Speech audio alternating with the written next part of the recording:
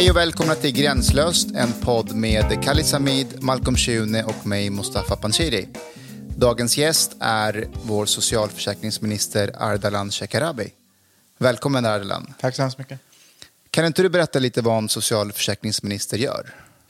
Jag jobbar med frågor som rör socialförsäkring, alltså pensioner, sjukförsäkring, föräldraförsäkring, arbetsskadeförsäkring, ekonomiska familjepolitiken, alltså barnbidrag och bostadsbidrag.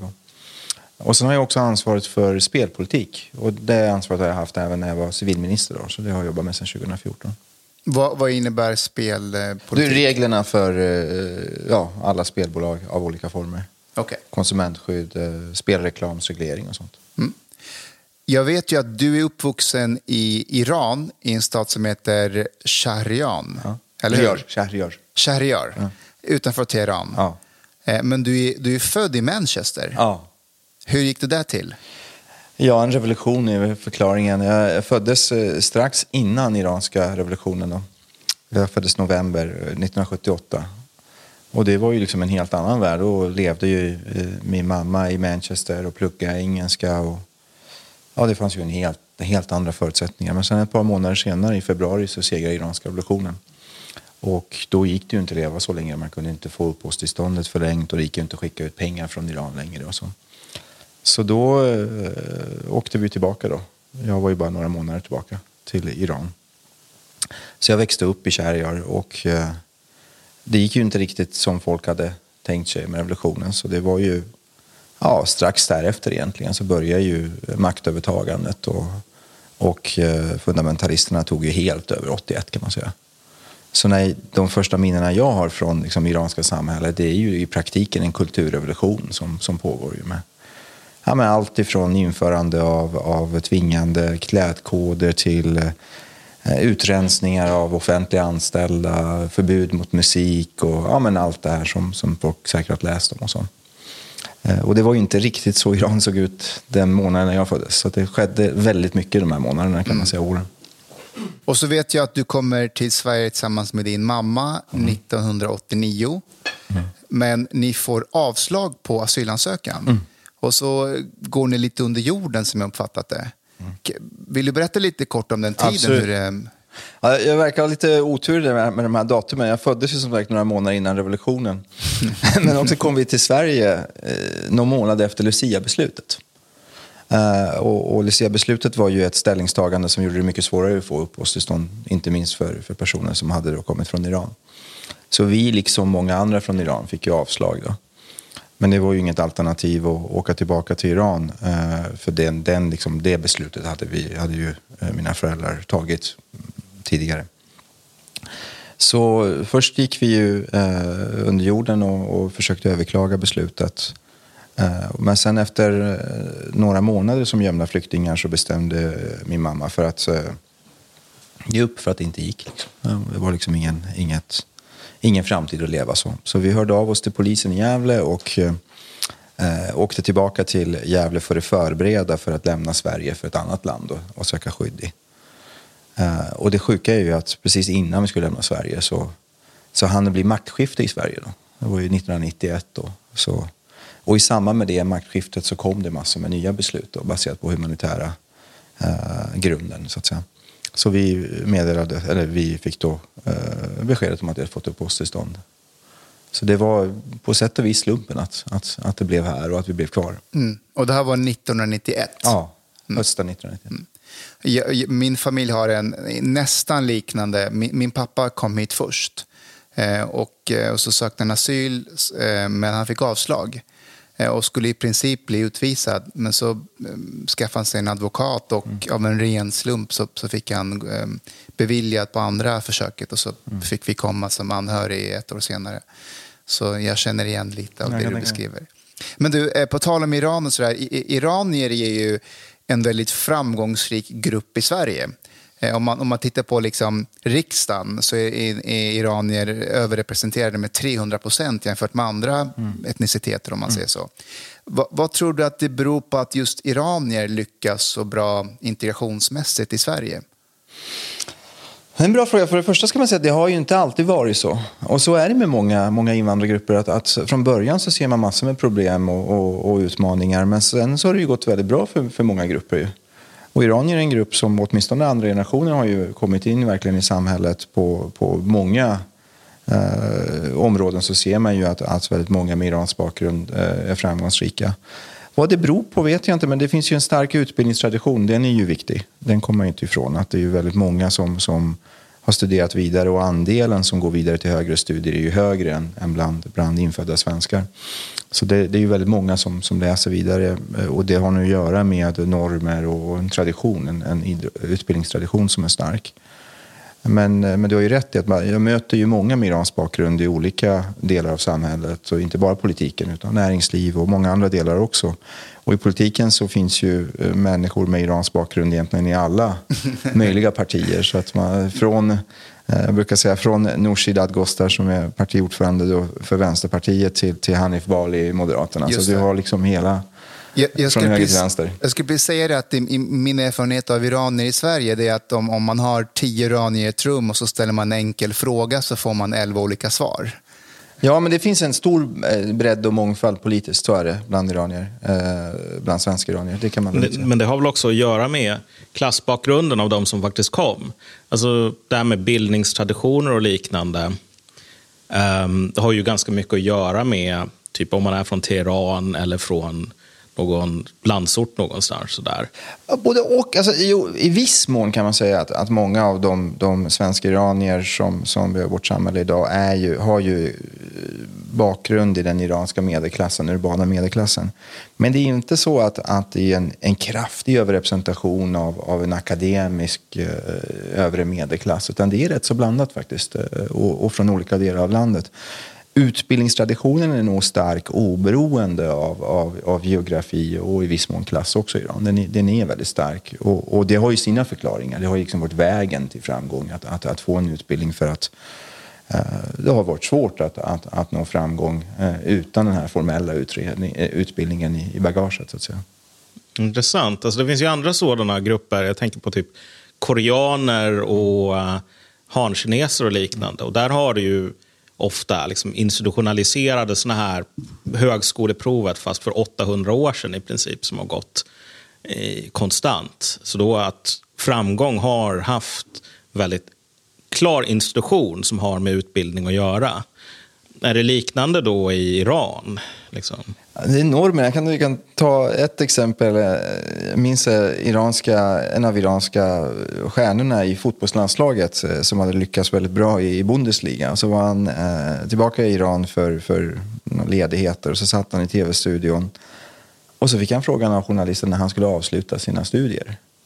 Och det är ju helt otänkbart att en svensk fotbollsstjärna skulle få frågan: när ska du avsluta dina högre studier? Du borde ju läsa i högskolan. Men det var en självklar fråga i den iranska kontexten.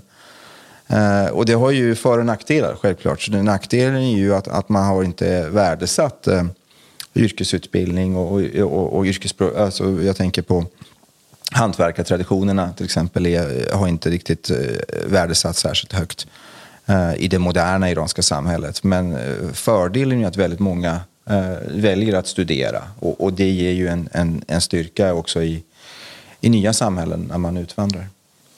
Just kopplat till det så finns det ju en intressant aspekt, och det är ju högskoleprovet i Iran. Men vetligen är det väl det enda landet i världen där resultaten publiceras i dagstidningar, där man kan se hur individer har presterat. Jobbig press. Och den stigman att se sitt namn kopplat kanske till ett resultat som inte är så bra i en dagstidning är väl inte så himla... Alltså man gör sådana saker, liknande saker i alla fall i typ Sydkorea. Där är det ingen flygtrafik överhuvudtaget på den dagen som man gör högskoleprovet. För att du vet, ljudet från flygplan kan då störa studenterna medan de håller på tar provet. Nytt argument i Bromma-frågan. Ja, precis. Men jag tänkte så här. Jag tänkte spola fram bandet från 1989 till 18 september 2019. Då du skrev ett uppmärksammat Facebook-inlägg. Du hade varit i Alvesta besökt den Grönkulla-skolan vill jag minnas. Och bland annat så skrev du då, citat, vi har en stor integrationsskuld som byggts upp i flera decennier i vårt land, slutcitat. Har Sverige misslyckats med integrationspolitiken? Svårt att svara på den frågan med ett ja eller nej, för i många delar har man ju lyckats. Vi har precis pratat om en grupp som har kommit in i samhället väldigt väl, och kom ihåg också gruppen som flydde från ex-Jugoslavien under 90-talet. Det fanns ju massor med oro. Och det var ju inte självklart i samhällsdebatten då att den gruppen skulle komma in i samhället. Men det har ju gått väldigt bra.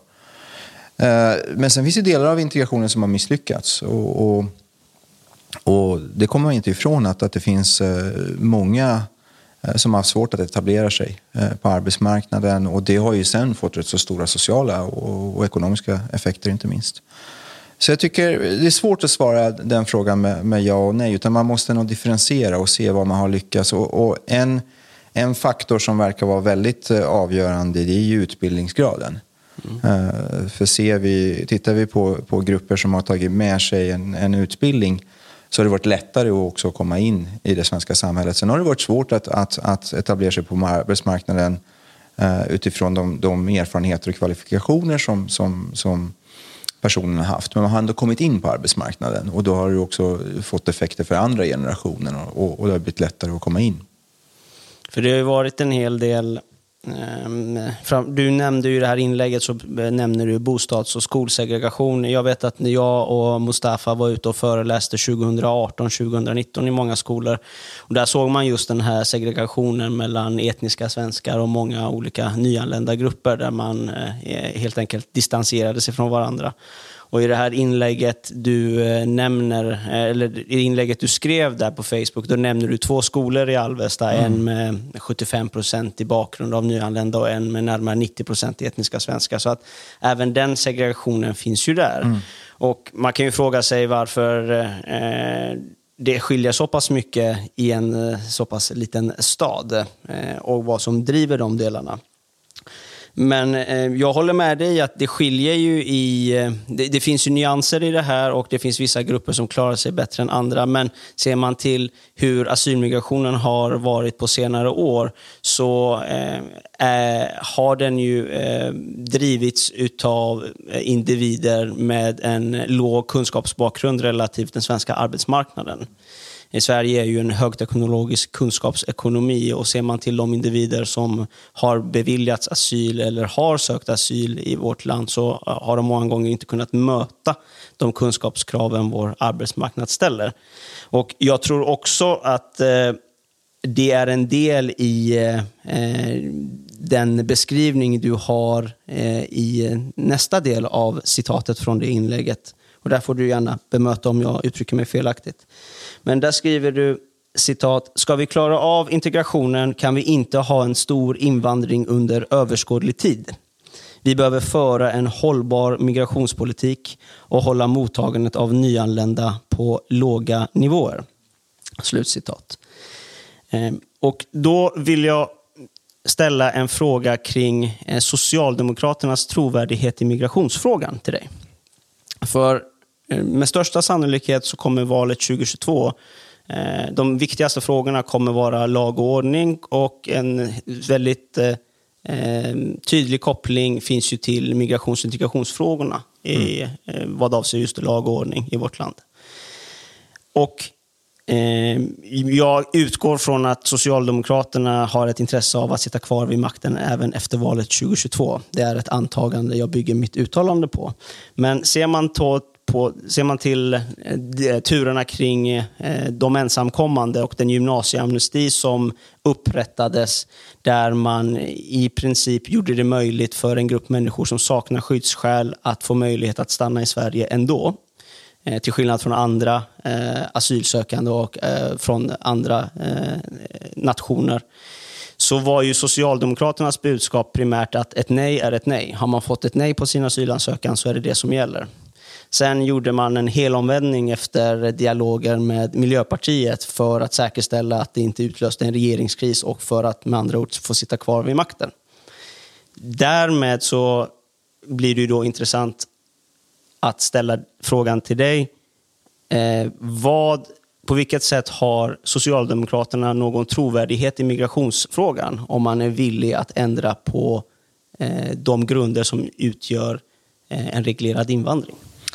Jag tror enkla svaret på din fråga är ju att nu ligger ju ett lagförslag om en permanent migrationslagstiftning som är betydligt mer restriktiv än den som har gällt tidigare och som är i linje med den lagändring som trädde i kraft 2015. Så på det stora hela kan man ju säga att omläggningen av migrationspolitiken har genomförts och föreslås nu bli permanent. Och bakgrunden till det är ju att vi har haft en stor migration under lång tid i Sverige och framförallt fram till 2015. Och det innebär att vi har i vår befolkning en stor andel som är relativt nyanlända och som du beskriver också många av dem människorna har fortfarande haft svårigheter att etablera sig i samhället. Nu behöver vi lägga fokus där på de som redan är här, de som ska bo här och säkerställa att integrationen fungerar för alla. Och då finns det ju inte förutsättningar för att ha ett stort mottagande de kommande åren. Och det är ju i linje med den lagförslag som nu ligger på riksdagens bord snart och som ska beslutas. Sen finns det naturligtvis delar i detaljer i migrationslagstiftningen som ändå är föremål för debatt, bland annat den aspekt som du lyfter om gymnasielagen. Och så här är det att alla partier som inte har egen majoritet sitter i konstellationer där man behöver kompromissa. Så kommer det vara på högra sidan av blocklinjen och på den vänstra sidan. Vilket innebär ju att det är ju sällan som resultatet blir exakt som ett parti vill, utan det är ju liksom resultatet av flera partiers gemensamma vilja. Men Socialdemokraterna fattade ett stort strategiskt beslut egentligen 2015 att migrationspolitiken behövde läggas om. Och det var inte främst av valtaktiska skäl, utan det var ju för att det blev uppenbart att mottagandet i landet hade nått nivåer som gjorde att det skulle bli svårt att klara av integrationen om vi inte minskade mottagandet. Och för min egen del, det var ju en svår resa för min egen del med tanke på vem jag är och vilken bakgrund jag har, att landa i slutsatsen om behovet av en restriktiv migrationspolitik framåt. Det möjliggjordes ju av att jag åkte runt i de här kommunerna som jag besökte då hösten 2015 redan och insåg att det här håller inte. Vi har för stort mottagande och dessutom är mottagandet också ojämnt fördelat. Och det skiljer oss kanske från några andra jämförbara länder i Europa. Att på det stora hela kan man ju säga att mottagandet privatiserades ju under flera decennier i Sverige. Vilket gjorde då att de kommuner som hade lediga bostäder blev ju de kommuner som tog emot flest nyanlända. Och oftast var det ju de kommuner som kanske hade sämst förutsättningar att klara av etableringen, inte minst på arbetsmarknaden.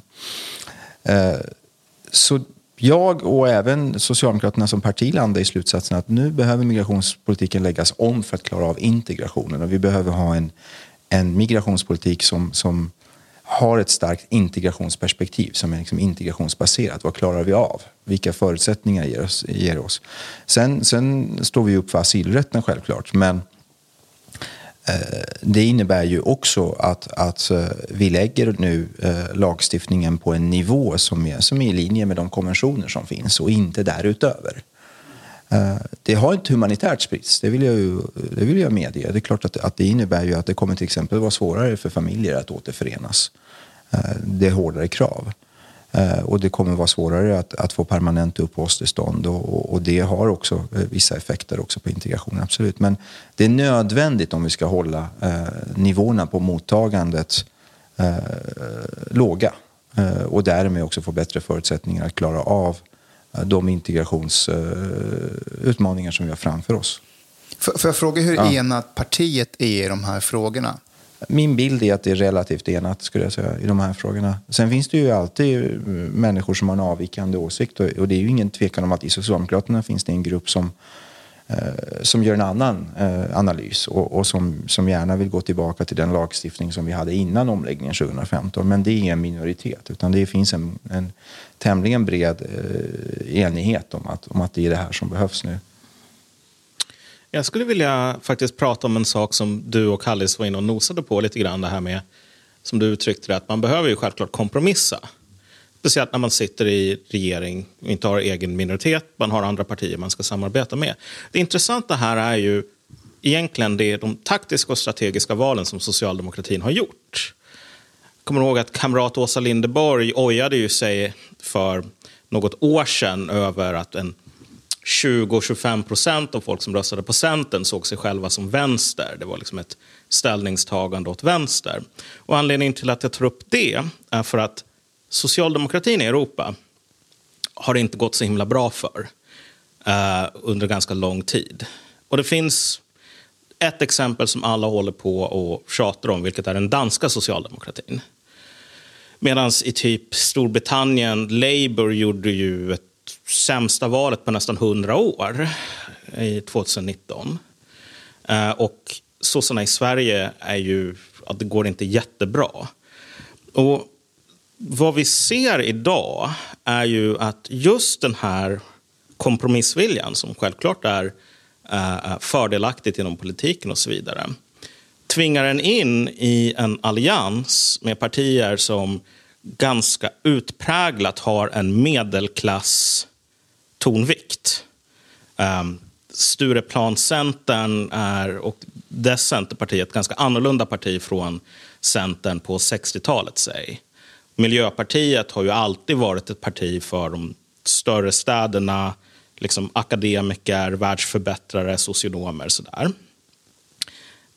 Och det här är ett val som socialdemokratin har varit tvungen att göra i land efter land efter land. Liksom, ska man satsa mer på de här grupperna, den sortens väljargrupp som bor i de större städerna, som har väldigt ofta ett stort humanitärt intresse, eller de här grupperna som nu i Sverige håller på att ätas upp av SD. Och min fråga till dig är väl lite grann, alltså hur ser du på den här konflikten och de valen som den svenska socialdemokratin har varit tvungen att göra här i termer av vilka samarbetspartner som man har varit tvungen att jobba med och så vidare? Jag tror, om man tittar på svenska socialdemokratin, som ändå har ansetts vara kanske starkaste partiet i Europa under 1900-talet, om man tittar på socialdemokratins historia, så har kanske en av de stora styrkorna varit att man har haft förmågan att bygga allianser mellan arbetarklass och medelklass, mellan glesbygd och storstad. Framförallt efter valet 28 och liksom omläggningen i början av 30-talet, när man liksom började prata om folkhemmet och breddade sig, så lyckades man ju också attrahera medelklassväljare samtidigt som man lyckades behålla basen och också i princip hålla borta konkurrensen från vänster och extremhöger. Sen har ju saker och ting förändrats, inte bara i Sverige utan i hela Europa, framförallt de senaste decennierna. Alltså, strukturen på arbetsmarknaden har förändrats. En stor del av arbetarklassen har fått det betydligt bättre och förvandlas till en medelklass och definierar sig själv som medelklass. Och också gapet mellan storstäder och landsbygd har växt, inte minst i Sverige. Och det är klart att det har skapat svårigheter för socialdemokratin att hålla ihop den här koalitionen. För andra frågor har kommit också att dominera samhällsdebatten, som migrationen eller som andra frågeställningar än det som är det klassiska konflikten mellan arbete och kapital. Jag tror fortfarande att det är möjligt för Socialdemokraterna att återuppbygga den här koalitionen, som fortfarande finns i delar, men som jag tror kan bli starkare. Men då behöver ju Socialdemokraterna, inte bara i Sverige utan generellt i hela västvärlden, ha tydligare fokus på de frågor som rör socioekonomiska konflikter och vägval. Alltså det som är traditionella höger-vänsterfrågor. Och därför så finns det ju också inte bara sakliga skäl utan strategiska skäl till att lösa de frågeställningar som finns kring andra konflikter. Jag tror att det är det som är vägen framåt generellt för partier till vänster och mitten i Europa. Det är ju att gå tillbaka till rötterna och de frågor som gav ändå styrkan, inte minst under 1900-talet. Alltså välfärden, omfördelningen av resurser, villkoren på arbetsmarknaden. Och skapa utrymme för de frågorna. För om de frågorna inte dominerar, då får man svårigheter också att bygga den här koalitionen som jag pratade om. Här måste jag problematisera det här lite grann. Därför att jag blev inbjuden av socialdemokratisk förening på Handelshögskolan för 1,5 år sedan, 2 år sedan tror jag det var. Och jag körde väl mitt snack sådär, vi inte behöver gå in på. Men efteråt så tog vi en öl i goda vänners lag och sådär. Och vi hade en ganska intressant konversation. För de här socialdemokraterna på Handels kanske inte direkt jordens salt, mest proletära människorna i Stockholm så. Men de påpekade ju att, alltså, uttryckte en viss skepsis inför allt det här pratet om att vi måste gå tillbaka till socioekonomiska frågor. Inte på grund av att de tyckte att vi hade rört oss bort från det och Tony Blair är fortfarande hetast inom politik. Utan så här, vad de påpekade var väldigt intressant, vilket var att när folk inom socialdemokratin pratar om vi måste återgå till riktiga materiella frågorna, så är analysen ofta ganska grund.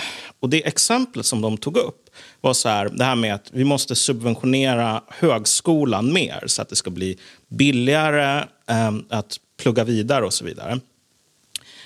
Och det kan ju vara en sån här materiell konflikt som vi kan sätta upp en höger mot vänster konflikt här, att högern vill skära ner, att du måste låna mer pengar och få mindre bidrag från CSN, medan vänstern vill, för att hjälpa arbetarklassen, se till så att det blir billigare.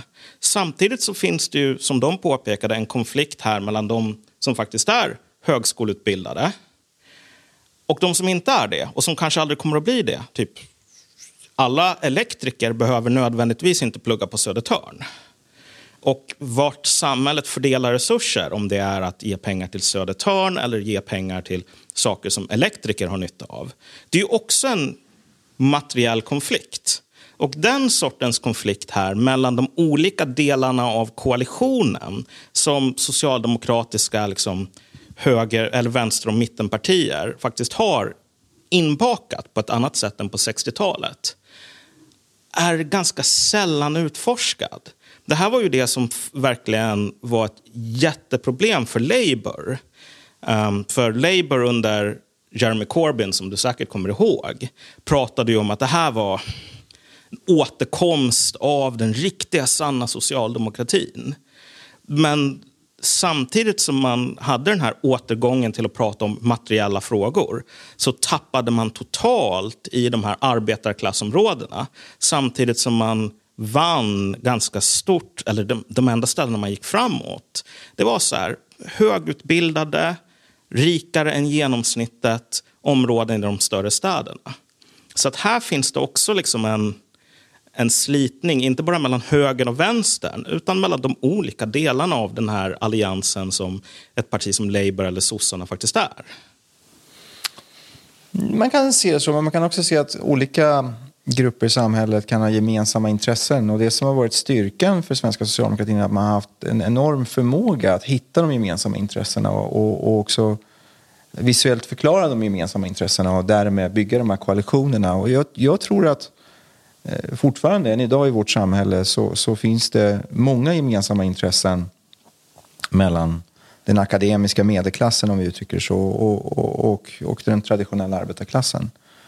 Men då måste ju också fokus hamna på de frågorna där gemensamma intressen finns.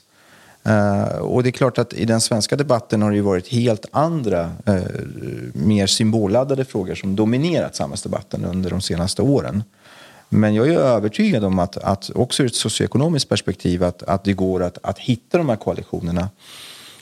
Och det finns rätt så många exempel där det sker. Labour har ju en annan idéhistoria och en helt annan identitet som parti jämfört med Socialdemokraterna i Sverige. Där det här koalitionsbyggandet inte kanske varit den stora styrkan om man kollar historiskt. Där Socialdemokraterna i Sverige varit mer framgångsrika på att bygga koalitioner och identifiera gemensamma intressen. Och också tar sig förbi konflikter, inte minst med näringslivet, utan hittar de här gemensamma målsättningar som Labour kanske haft lite större svårigheter att definiera historiskt sett. Ja, jag tänkte bara väldigt kort så här. Kallis pratade ju mycket om det här med migration innan. Och den här konflikten som du och jag har talat om här går ju att koppla tillbaka till det också. Av den enkla anledningen att det som vi ser i Sverige nu är ju ganska mycket hur frågan om hur skolorna ska se ut. Alltså antalet, liksom, halten av invandrare eller folk med utrikesfödda, liksom sådär. Hur många av sådana som ska ingå i en skolklass. Det blir ju en kommunomröstning då i Filipstad. Organiserad av typ föräldrar, eftersom jag tror att det är Socialdemokraterna och Vänsterpartiet som har tagit fram ett förslag att slå ihop de 2 skolorna som finns där. För att det har blivit så att i en skola så går det väldigt många utrikesfödda. Filipstad har haft ett väldigt stort mottagande. Och i den andra skolan så går de svenska eleverna. Och det stora problemet med det här är ju att, ska man vara helt ärlig, så oavsett om det var så som var tanken eller inte, så har resultatet blivit att det är med det fria skolvalet och liksom någon form av aktiv skolsegregering har liksom blivit en del av en tyst kompromiss för att folk ska acceptera en tämligen hög nivå av migration. Men när det väl blir så att de här problemen kommer för nära på, då slår folk bakut, inklusive trogna väljare för Socialdemokraterna. Men du har liksom också så här, som i den här andra staden Trollhättan, en före detta liberal politiker som anordnar någon sånt här upprop mot att det inte ska vara för många invandrarbarn i de egna barnens skolklass. Och jag menar, det här sätter käppar i hjulet på många sätt för den här idén om att det finns folk ute på landsbygden som röstar SD och de tycker inte om invandrare. Och sen finns det den urbana medelklassen som röstar på C och MP och så vidare. Och de älskar invandrare och vill verkligen bättra på integrationen. Alltså, hur håller man ihop det här när de egna väljarna börjar försöka se till så att man inte bussar elever och liknande till skolor för att försöka bättra på integrationen? Först ska jag säga, jag delar inte den bilden att det skulle vara mer främlingsfientlighet i svensk glesbygd jämfört med större städer. Nej, inte jag heller. Det är inte min erfarenhet i alla fall. Men sen kan det ju naturligtvis finnas massor med personliga berättelser som skulle kunna bekräfta det ena eller andra. Men min erfarenhet är inte att det är en fråga om land och stad. Men sen huvudproblemet i den liksom verklighetsbeskrivning som du ger, det är ju att vi har haft under lång tid en ojämn fördelning av mottagandet av nyanlända i Sverige. Vilket gjort att ett antal kommuner, ofta också i svensk glesbygd, har fått ta emot en väldigt stor andel av nyanlända. Medan andra, framförallt välmående kommuner runt omkring våra större städer, är ju i många fall i praktiken oberörda av mottagandet. Och det är klart att det skapar en koncentration av problem och koncentrerar också migrationens negativa effekter regionalt och kommunalt.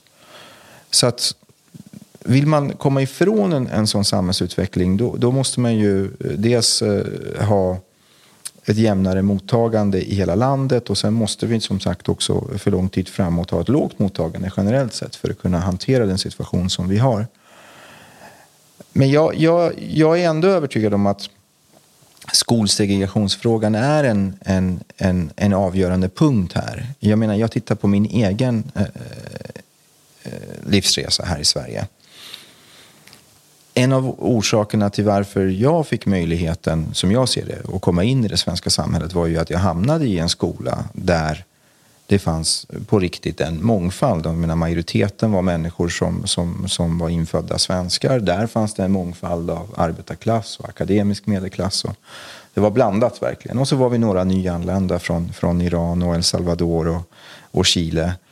Men det var verkligen hela samhället som möttes i det här klassrummet. Och det var inte bara bra för mig som nyanländ. Det var också bra för samhället i stort att skolan var den här plattformen för skapandet också av en gemensam identitet och en känsla av samhörighet. Den skolan är ju på sätt och vis borta idag. Och det är ju effekten av medvetna reformer. Det har inte bara att göra med migrationens effekter, utan det är ju friskolereformen och fria skolvalet och sen också att vi som enda land dessutom släppte in kommersiella aktörer i skolan som har också andra incitament än de offentliga och ideella aktörerna. Sammantaget så har det ju skapat en segregation som får dels effekter som du nämner, men det får ju också effekten att den här plattformen för gemensam identitet och gemenskap i ett samhälle har försvunnit. Och det är ett allvarligt hot, tror jag, mot sammanhållningen i vårt land, mot jämlikheten i vårt land. Och jag tror att svensk politik behöver lägga lite mer energi på den frågan än det som görs idag i debatten mellan partierna faktiskt. Jo, jag tänkte ta oss tillbaka till den här frågan om Socialdemokraternas trovärdighet i migrationsfrågan. För nyligen så lämnade regeringen ett nytt förslag på migrationslag 8 april. Och där finns det då delar som du nämner som är då mer restriktiva än den lag som annars blir gällande ifall ingen ny lag klubbas igenom i riksdagen. Och där exempelvis tillfälliga uppehållstillstånd ska vara regel då. Men man har också introducerat en ny humanitär skyddsgrund i form av särskilt ömmande omständigheter. Och där man då säger att finns det individer med uppehållstillstånd i Sverige som har en särskild anknytning till Sverige, så ska de här individerna ändå få möjlighet att stanna kvar i landet. Och det här är ju dels ett tillägg för att hantera effekterna utav gymnasieamnestin, eftersom att den regleringen inte har trillat ut väl. Många har inte möjlighet att få de arbetena som de förväntades ta för att vara kvar i landet. Och återigen så blir det här en förtäckt amnesti för den stora gruppen afghaner som sökte asyl i Sverige, som saknar asylskäl. Men det gör också att den bilden som man nu försöker förmedla, det vill säga, och det är så jag tolkar dig, att Sverige har en integrationspotential, migration och integration hänger ihop. Ska vi lyckas med integrationen, då kan vi inte ha en stor migration till landet. Vi ska inte avvika nämnvärt från våra grannländer. Sverige ska inte utgöra en pullfaktor i migrationspolitiken. Så gör man ju just det med det här nya förslaget på migrationslag, där man då introducerar en ny humanitär skyddsgrund och gör det möjligt för den här gruppen att åter inte vara lika inför lagen. På vilket sätt tar då Socialdemokraterna ansvar i migrationspolitiken? Jag håller verkligen inte med dig i den beskrivningen faktiskt. För att det förslag som nu kommer att vara föremål för behandling, det är ju ett förslag som innebär att Sverige gör faktiskt en väldigt restriktiv lagstiftning permanent, också i jämförelse med övriga Europa. Det är inte så att Sverige skulle på något sätt ha avvikande generösa regler, utan det är ju utifrån ett rättsligt perspektiv så kommer man inte ifrån att det är restriktiva regler. Och då är det ju rimligt att om utgångspunkten, huvudregeln är restriktiva regler med tydliga krav också för att kunna få permanenta uppehållstillstånd, att det finns någon form av ventil för människor som har tillfälliga uppehållstillstånd och som får en stark koppling till samhället men som inte då kan få permanent uppehållstillstånd utifrån det regelverk som föreslås. Då har man skapat då en ventil som normalt finns i lagstiftning, och jag hade köpt ett resonemang om det här regelverket skulle då ge rätt till uppehållstillstånd av humanitära skäl för människor som inte har uppehållstillstånd.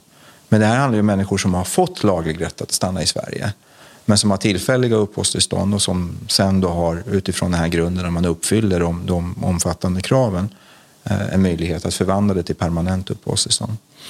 Men grunden är ju en restriktiv lagstiftning, och det innebär ju en betydligt restriktivare tillämpning i jämförelse med den lagstiftning som vi hade tidigare innan 2015, både vad gäller rätten att kunna få permanent uppehållstillstånd, vad gäller familjeåterförening. Och det finns ju kritik från andra hållet att det här är för restriktivt, och det finns också goda skäl där man kan argumentera ur ett humanitärt perspektiv eller aspekt hur till exempel restriktiva regler om familjeåterförening påverkar människor. Men jag gör ändå bedömningen att det här förslaget är väl balanserat utifrån de behov som vi har framåt, att hålla mottagandet på låga nivåer och samtidigt uppfylla asylrättens krav. Sen kan man ha synpunkter på hur grupper som har kommit hit tidigare behandlas i den här lagstiftningen. Men huvudfokus är ju vilken lagstiftning vi ska ha framåt och vilket mottagande vi ska ha framåt. Och syftet med den här lagstiftningen är att mottagandet inte ska kraftigt öka de kommande åren, utan hållas på en nivå som gör att vi klarar av att hantera integrationen. Och jag tycker ändå att den här lagstiftningen uppfyller de kraven utifrån mitt perspektiv. Jag har respekt för att man kan läsa det på annat sätt, men jag har ju svårt att se att den här humanitära ventilen i väldigt speciella situationer skulle innebära att vi lockar hit asylsökande som annars hade sökt skydd i något annat land. Det har jag svårt att se utifrån hur scenariot kan se ut framåt för tillämpningen av lagstiftningen. Är inte den här nya humanitära skyddsgrunden eller den här ventilen som du beskriver mycket riktad till just främst den här gruppen ensamkommande? Nej, det är ju ett generellt regelverk. Det gäller ju inte bara den gruppen. Gymnasielagen var ju mer konstruerad för en grupp som var befintliga. Här är ju en lagstiftning som ska hålla för lång tid framåt. Det är ju en permanent lagstiftning som föreslås. Så är det ju, och det står ju ingenstans att det gäller människor som har en bakgrund från Afghanistan här. Nej. Men i praktiken så blir det ju det, eftersom att den här gruppen har väldigt svårt att ta arbete. Den här gruppen har fått en andra chans när andra grupper inte har fått det. Den här gruppen har fått ett nej som sen har blivit ett ja, medan andra nationaliteter som har sökt asyl i Sverige har fått ett nej, har tvingats lämna landet eller gå under jorden. Och det här är ju min uppfattning kopplat till just att det här var absolut inte Socialdemokraternas vilja, utan det här var snarare Miljöpartiets vilja och någonting Socialdemokraterna var tvungna att göra för att få med sig Miljöpartiet. Annars hade ju inte din chef, våran statsminister, gått ut och sagt att ett nej är ett nej. Alltså jag hade köpt ditt resonemang om det hade varit så att den här rättsliga grunden för uppehållstillstånd hade gällt alla oberoende om man hade uppehållstillstånd eller inte. Men här rör ju människor som har rätt att vara i Sverige, men som har svårigheter att få den här permanenta förlängningen eller permanent uppehållstillstånd. Och då har man ju på sätt och vis ändå anpassat den här lagstiftningen till de kriterier som generellt ska gälla i migrationsrätten. Sen finns det ju en debatt om hur gruppen ensamkommande har hanterats i den svenska rätten och av de politiska beslut som fattas. Men huvudperspektivet i den här lagstiftningen är ju den kommande tillämpningen i samband med att nya människor söker asyl i Sverige. Det är ju det perspektivet som är den dominerande för lagstiftningen. Och en avslutande fråga. Du nämner att vi ska hålla en restriktiv nivå och att det ska vara en långsiktig hållbar migrationsnivå till Sverige. Vad är det för nivå i uppskattade tal? Det finns inga uppskattade tal på det sättet, för att i grund och botten så bygger ju vår lagstiftning på internationella konventionen och asylrätten inte minst. Men bedömningen som har gjorts politiskt är ju att för att kunna säkerställa att Sverige tar sin del av mottagandet i Europeiska unionen så behöver vi ha en lagstiftning som inte avviker i generös riktning i jämförelse med resten av Europa.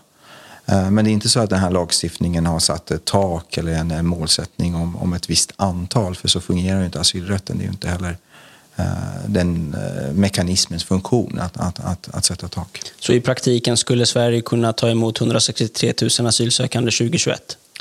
Nej, för att vi har ju ett regelverk som är i linje med övriga Europa, till och med kanske mer restriktiv än en hel del jämförbara länder, vilket gör då att det finns lite som talar för att det skulle bli ett ensidigt tryck mot Sverige som det blev 2015, för då hade vi en situation, vi och Tyskland och ett par länder till, där vår lagstiftning var klart mer generös än andra europeiska länder.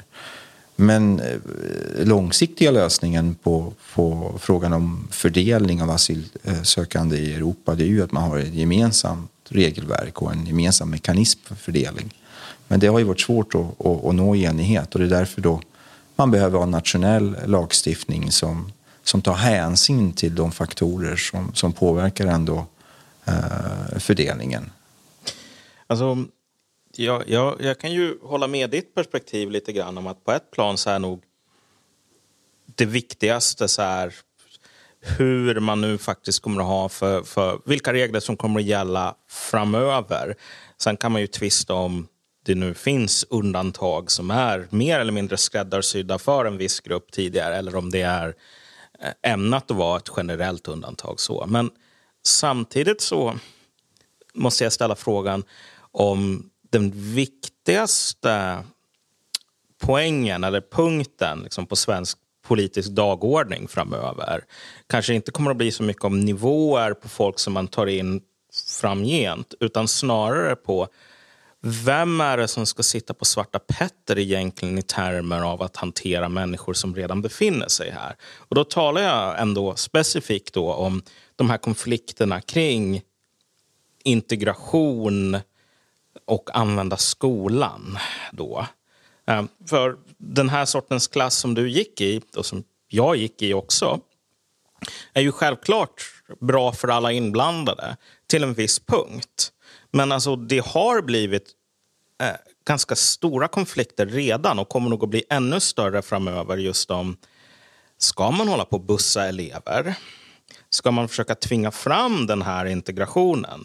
Därför att vi låtsas ofta, vi går runt och beter oss som eller påstår att vi tror på att det vore en slam dunk, en stor seger för medelklassen, den övre medelklassen om vi bara fick in en 20% elever från Husby eller någonting. Men det här är ju ingen i de här grupperna som på allvar tror annat än en läpparnas bekännelse eller någonting.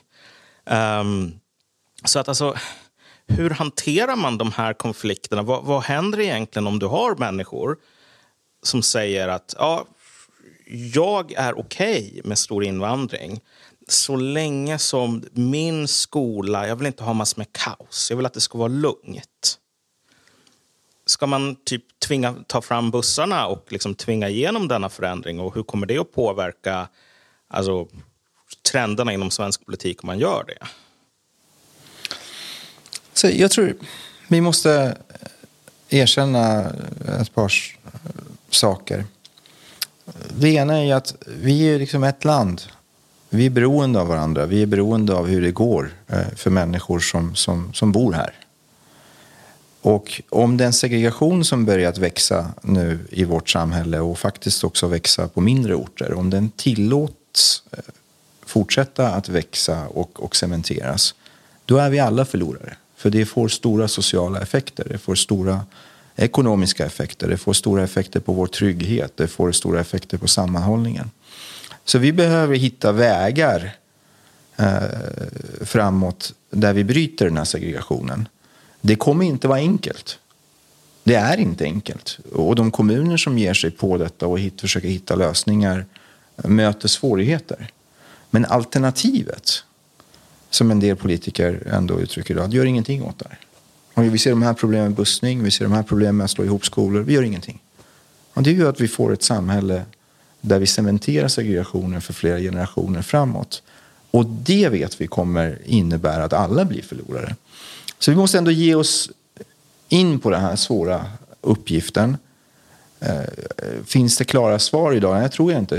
Det bästa sättet som en del kommuner har gjort är att man har hittat sammanslagningar av skolor på ett sätt som har inneburit att man har gjort skolan till den här punkten mitt i stan. Där de här mötena möjliggjorts och där människor också på det stora hela känner sig nöjda. Men det är ju inte en enkel resa. Och som du säger också, det finns många kommuner där den här typen av insatser möter motstånd, väcker reaktioner hos människor.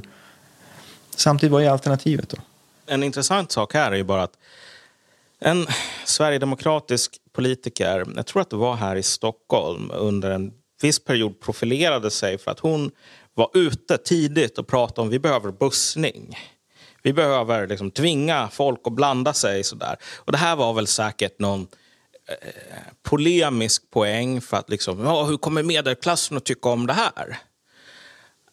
Men det var lite av en för het potatis. Alltså för att det insågs ganska tidigt att om man pratar på allvar om att hålla på och bussa elever, tvinga folk att integreras.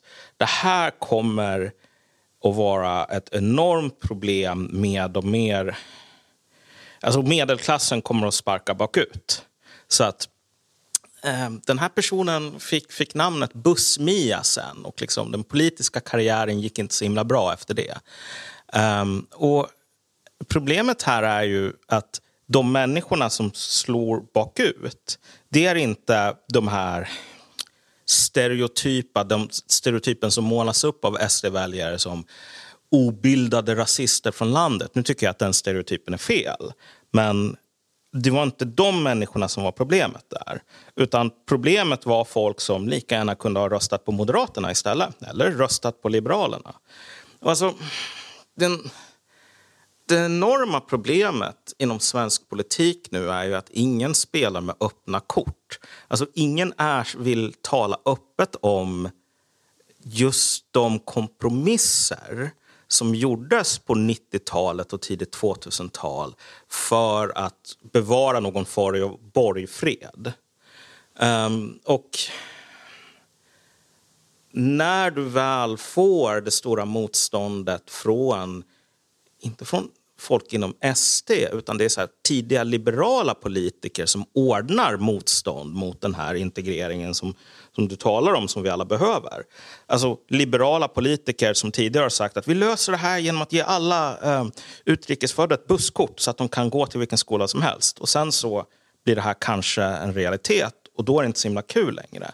Alltså europeisk politik överlag nu håller på och spårar ur lite grann. Just inte på grund av att återigen lantisarna håller på att bli arga.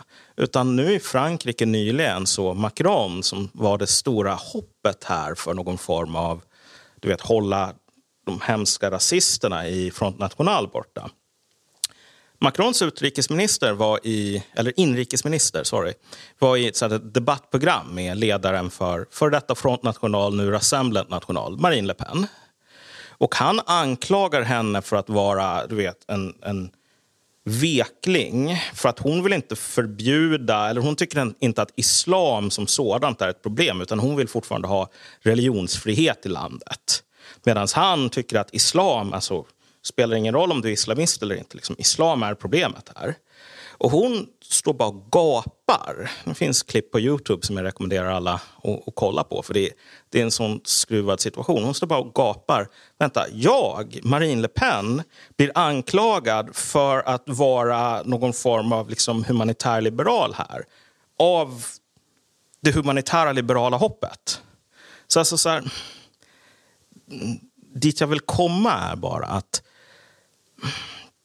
tills vi kan tala allvar om just till exempel det här med att fria skolvalet inte bara handlade om marknaden kommer att lösa allting, new public management, utan handlade om att vi kan tillåta mycket större ojämlikhet på det ekonomiska planet som var liksom ganska förväntad konsekvens av invandring. Vi kan tolerera mycket högre grad av ojämlikhet därför att du kommer att kunna opta ut. Och du har mycket större förmåga att opta ut om du är resursstark och bor i de större städerna. Om du tar bort den förmågan att opta ut, liksom, hur kommer de politiska konfliktlinjerna att se ut då? Jag tror faktiskt att svensk historia har en del svar på de här frågorna. För det är inte så att Sverige inte har gjort den resan tidigare. För det vi pratar om, nu pratar vi mycket om etnisk bakgrund, men grund och botten handlar det väldigt mycket om klass och utbildningsnivå. Och den svenska skolan har en gång genomgått sammanslagningar och skapandet av enhetsskolan. Och det var inte okontroversiellt. Men man lyckades hantera det genom kompromissande och genom att hitta praktiska lösningar på praktiska problem. Om vi kan konkretisera några enkla saker. Okej, jag köper verklighetsbeskrivning av att det finns en hel del motstånd mot segregationsbrytande åtgärder i skolan. Det kommer inte ifrån. De reaktionerna har man ju sett i många kommuner också. Men Men vi kan ju åtminstone börja med att ta bort de segregationsförstärkande inslagen i skolsystemet. Vi är enda landet i Västeuropa som tillåter kommersiella intressen i skolan. Varför gör vi det? Har väl svensk skola blivit bättre av det? Vi har fri etableringsrätt, till skillnad från de flesta jämförbara länder. Är det en vettig konstruktion för skolan? Vi har offentlig finansiering av religiösa friskolor. Varför har vi det?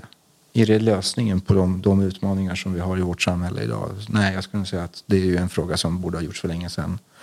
Så jag menar att vi behöver ändra skolpengssystemet som gynnar ändå också på sätt och vis segregationen eftersom det finns incitament att ha elever som har lägre kostnader också. Det ska man komma ihåg. Det är ju inte en liten förklaring till det här. Låt oss börja med de här sakerna. Och sen så får ju kommunerna med rätt förutsättningar ge sig in på den här svåra resan att försöka bryta skolsegregationen. Och det är inte säkert att man kommer lyckas. Men vi är skyldiga den unga generationen i vårt land det försöket. För alternativet som tyvärr är ändå den liksom dominerande liksom svaret från om man tänker partier till höger, det är ju att vi låter det vara. Vi låter det vara. Vi gör ingenting åt friskolesystemet. Vi gör ingenting åt de religiösa friskolorna. Vi gör ingenting åt kommersiella inslagen och new public management-tänket i skolan. Och det är inte säkert att det kommer göra oss till ett bättre land. Jag är ganska övertygad om att det kommer göra oss till ett sämre land. Om vi ska stanna kvar vid lösningar. Det känns som att alla kommer nu med olika lösningar och vissa vill tävla om vem som har det mest, inte de bästa kanske, men sticker ut mest. Sverigedemokraterna var ute för några dagar sedan och menade att bara de som har svensk medborgarskap ska få rösta i regional- och kommunval. Men också att endast de med medborgarskap ska ha rätt till barnbidrag och bostadsbidrag och så. Vad står du i den frågan och vad skulle det här få för konsekvenser om det här skulle genomföras i framtiden? Ja, att ställa krav på svensk medborgarskap för barnbidrag och bostadsbidrag är ju en katastrof ur ett segregationsperspektiv, barnfattigdomsperspektiv. Det rör ju någonstans runt, i alla fall drygt 100 000 familjer. Och det skulle ju innebära att vi skulle göra många familjer beroende av försörjningsstöd, familjer som idag inte är beroende av försörjningsstöd. Det skulle innebära också att vi skulle kraftigt öka barnfattigdomen i Sverige, vilket skulle bland annat få effekten av att tillgången till fritidsaktiviteter skulle kraftigt minska då. I den gruppen som är relativt nyanländ. Det skulle ju vara en katastrof. Jag skulle säga att vi behöver i så fall gå i den andra riktningen och se vad kan vi göra för att inkludera de relativt nyanlända barnen i fritidsaktiviteter i det svenska samhället. Inte gå den här vägen. Så att, nej, jag är lite förvånad att man ger sig in på detta. Och målet är att man vill ha ett lågt mottagande. Och man vill uppnå det här genom att göra det mindre attraktivt att komma till Sverige. Ja, ge det då på lagstiftningen om migrationen om det är det som är målet. Men varför göra det dåligt för de människor som bor här och som i vår framtid? Det här är ju unga människor, barn som ska växa upp här, som ska en dag bli svenska medborgare. Så jag är lite chockad faktiskt. Och jag reagerar också att jag har sett liksom en del andra borgerliga företrädare liksom instämma i det här. Sen ser jag inte att det inte behöver ses över. Jag har ju själv stött justeringar av föräldraförsäkringen. För där fanns det liksom inslag som var segregationsfrämjande. Och då ändrade vi de reglerna i föräldraförsäkringen för nyanlända. När det gäller garantipensionen till exempel som nämndes i det där förslaget så kräver det att du ska ha bott i Sverige 40 år. Så det finns massor med sådana inslag. Men just barnbidrag och bostadsbidrag att koppla till medborgarskapet är ju en katastrof i det här läget. Och det verkar som att en del politiker verkar blunda för att vi sitter med de här människorna här och nu. De bor här. De har fått uppehållstillstånd. De ska bli en del av Sverige. Det är ju inte liksom alternativet att tro att vi kan bara vrida klockan tillbaka och låtsas som att de människorna inte bor i Sverige. Om man åker runt om i kommunerna i Sverige, och jag hade förmånen att göra det framförallt när jag var civilminister, så inser man en sak, och det är att du har en stor andel relativt nyanlända människor i många glesbygdskommuner, på många bruksorter. De finns. De barnen med somalisk bakgrund eller syrisk bakgrund eller afghansk bakgrund eller irakisk bakgrund eller vad det är för bakgrund. de är här redan. Och de håller på och hamnar i en segregation redan som barn. Och förmodligen en segregation som vi inte upplevde när vi kom hit på 80-talet eller 90-talet. Det har blivit mycket, mycket starkare på grund av bland annat det vi diskuterat om skolan. Och inte minst bostadssituationen ska man säga också. Så jag skulle säga att vägvalet som jag tycker Sverige bör göra och som vi socialdemokrater landar i. Håll mottagandet lågt kommande åren framåt. Fokusera och investera i integration. Gå inte den vägen att göra det sämre för de människor som är här. Utan snarare se till att vi ger incitament till människor och förutsättningar till människor att komma in i samhället. Och liksom, vi vill se kollektiva lyft. Liksom. Och just det här att man ska inte heller få rösta i kommun och region. Det har jag ingen åsikt om. Det är faktiskt ingen fråga som jag har tänkt så mycket på.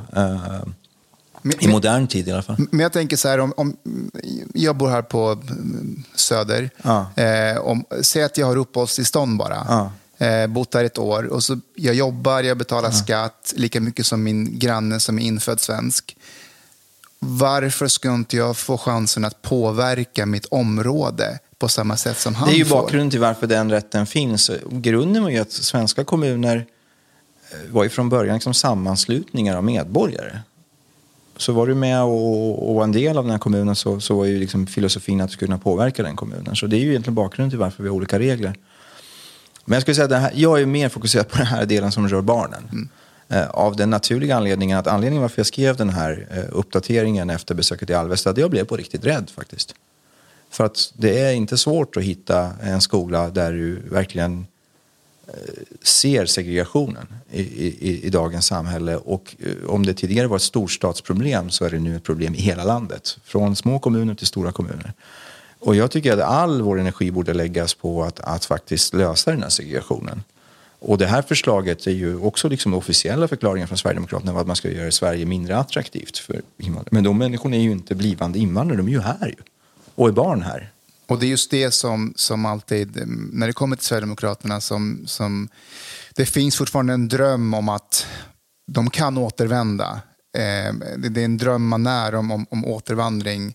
Men om man inte vill ta till odemokratiska medel så kommer det här inte gå. De här människorna, de är här. De är en del av Sverige. Och Ja, alltså det största problemet jag har med Sverigedemokraternas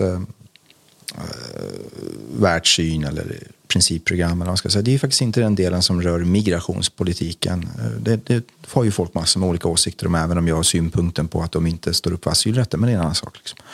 Utan det jag har problem med definitionen av svenskhet. Det är som att de verkar tro att det går att exkludera en stor del av befolkningen i det här landet från den nationella gemenskapen och att det skulle skapa ett bättre samhälle. Men då bortser man ju från att de människorna är här. De kommer vara här. Så jag ser det som vår skyldighet att skapa en inkluderande nationell identitet som vi bygger gemenskapen på. Och medan de verkar tro att det går att nå ett bättre samhälle genom exkluderingen från den nationella gemenskapen. Och det borde diskuteras mer. Får jag bara ställa en avslutning när vi har suttit här? När det kommer till just Sverigedemokraterna, tror du att nu är det 20% av Sveriges befolkning som har liksom utländsk härkomst? Tror du att om de här människorna faktiskt blir en del av samhället, gör rätt för sig, beter sig svensk så att säga, alltså förstår svenska normer och så vidare, tror du att SD som parti skulle finnas kvar, eller finns det fortfarande ett behov av dem? Eller skulle de säga så här, nej men nu är allting bra i Sverige, vi har inga mer problem vad gäller integration? Alltså jag tror nationalistiska och nationalkonservativa uppfattningar finns ju i det här samhället. Det har ju inte bara att göra med migrationen eller de frågor som har varit i fokus de senaste åren. Utan det är ju strömningar som finns i världen. Hur starka de strömningarna är, det beror ju på samhällsutvecklingen självklart.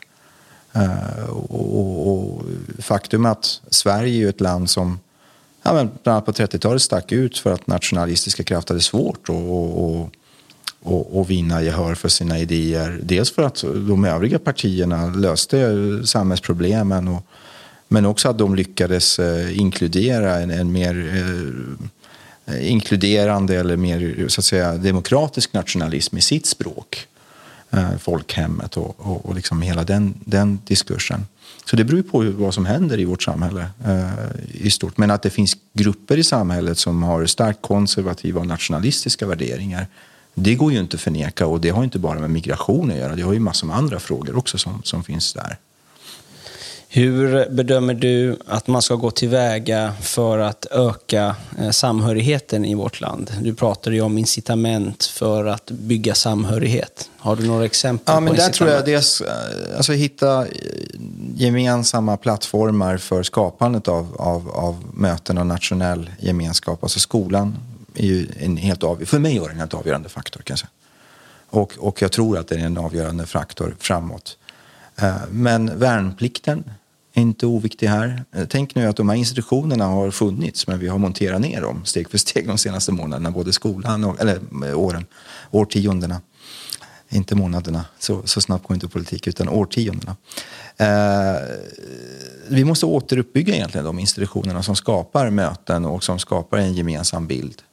Och jag skulle säga att det här är väl liksom den marknadsliberala högerns svaghet, att de ser inte behovet av den här nationella gemenskapen, av den gemensamma identiteten, utan det är marknadens logik som ska lösa samhällsproblemen.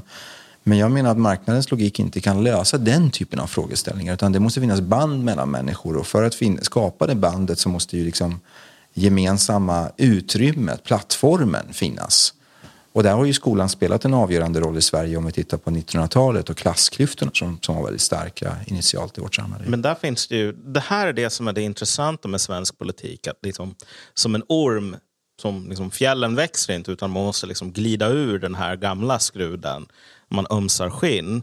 Så de här koalitionerna som har byggts upp nu säger ju lite grann emot det som du just sa här, därför att okej, visst, SD och på ena sidan, jag tror inte att det är världens största vänner i Sverige av så här islamistiska friskolor direkt, utan där kommer du nog hitta en någorlunda negativ attityd och en ganska mer komplex attityd när det gäller så här friskolor, den fria marknaden överlag. Sen så har du typ moderater, ganska många kälkborgerliga som säger, nej, vet du vad?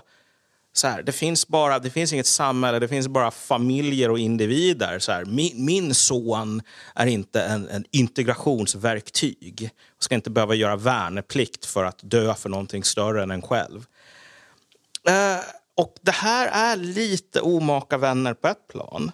Och sen om du tillåter mig att yttra mig om din egen koalition här. Annie Lööf var ju ett tag liksom Sveriges största fan av Ayn Rand.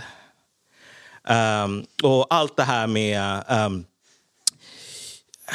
vi ska privatisera allting, du vet, objektivism, gud vad nice det är, fria marknaden. Här i det här landet kan det bo 30 miljoner människor och de behöver inte inammas i någon nation, gemenskap för sånt där. Det är socialism, hör du. Det finns ingenting som man hatar mer än socialister. Det här är lite av en omaka koalition med Socialdemokraterna också, håller du med? Det låter som din slutsats är att det vi behöver är en grå socialdemokratisk majoritetsregering med över 50% av rösterna. Då löser sig det mesta. Potentiellt. Alltså det är den här mycket nostalgi, Malcolm. Ja, jag vet. Jag förstår inte liksom hur fint det är med privatisering av Arbetsförmedlingen, uppenbarligen. Men alltså problemet här är ju i slutändan så här att båda de här blocken har element från båda hållen. Det finns en del såna här gemenskapshatande krafter på båda sidorna. Men sen så har man den här stora skiljelinjen som är höger mot vänster, gall mot tand, du vet, progressiva mot konservativa, som döljer så otroligt många motsättningar och sprickor, samtidigt som man ska sjunga kumbaya och säga att det är vi mot fascisten eller det är vi mot socialismen. Så det kommer att bli intressant att se hur man löser de här, givet att alltså, blockpolitiken verkar än så länge liksom fastfryst. Men ja, det är motsättningar galore. Vi avslutar med att bara dra slutsatsen att blockpolitiken är fördummande och vi behöver en socialdemokratisk majoritetsregering. Ardalan Shekarabi, tack så mycket för att du var med i Gränslöst. Tack så. Stort tack för din. Tackar.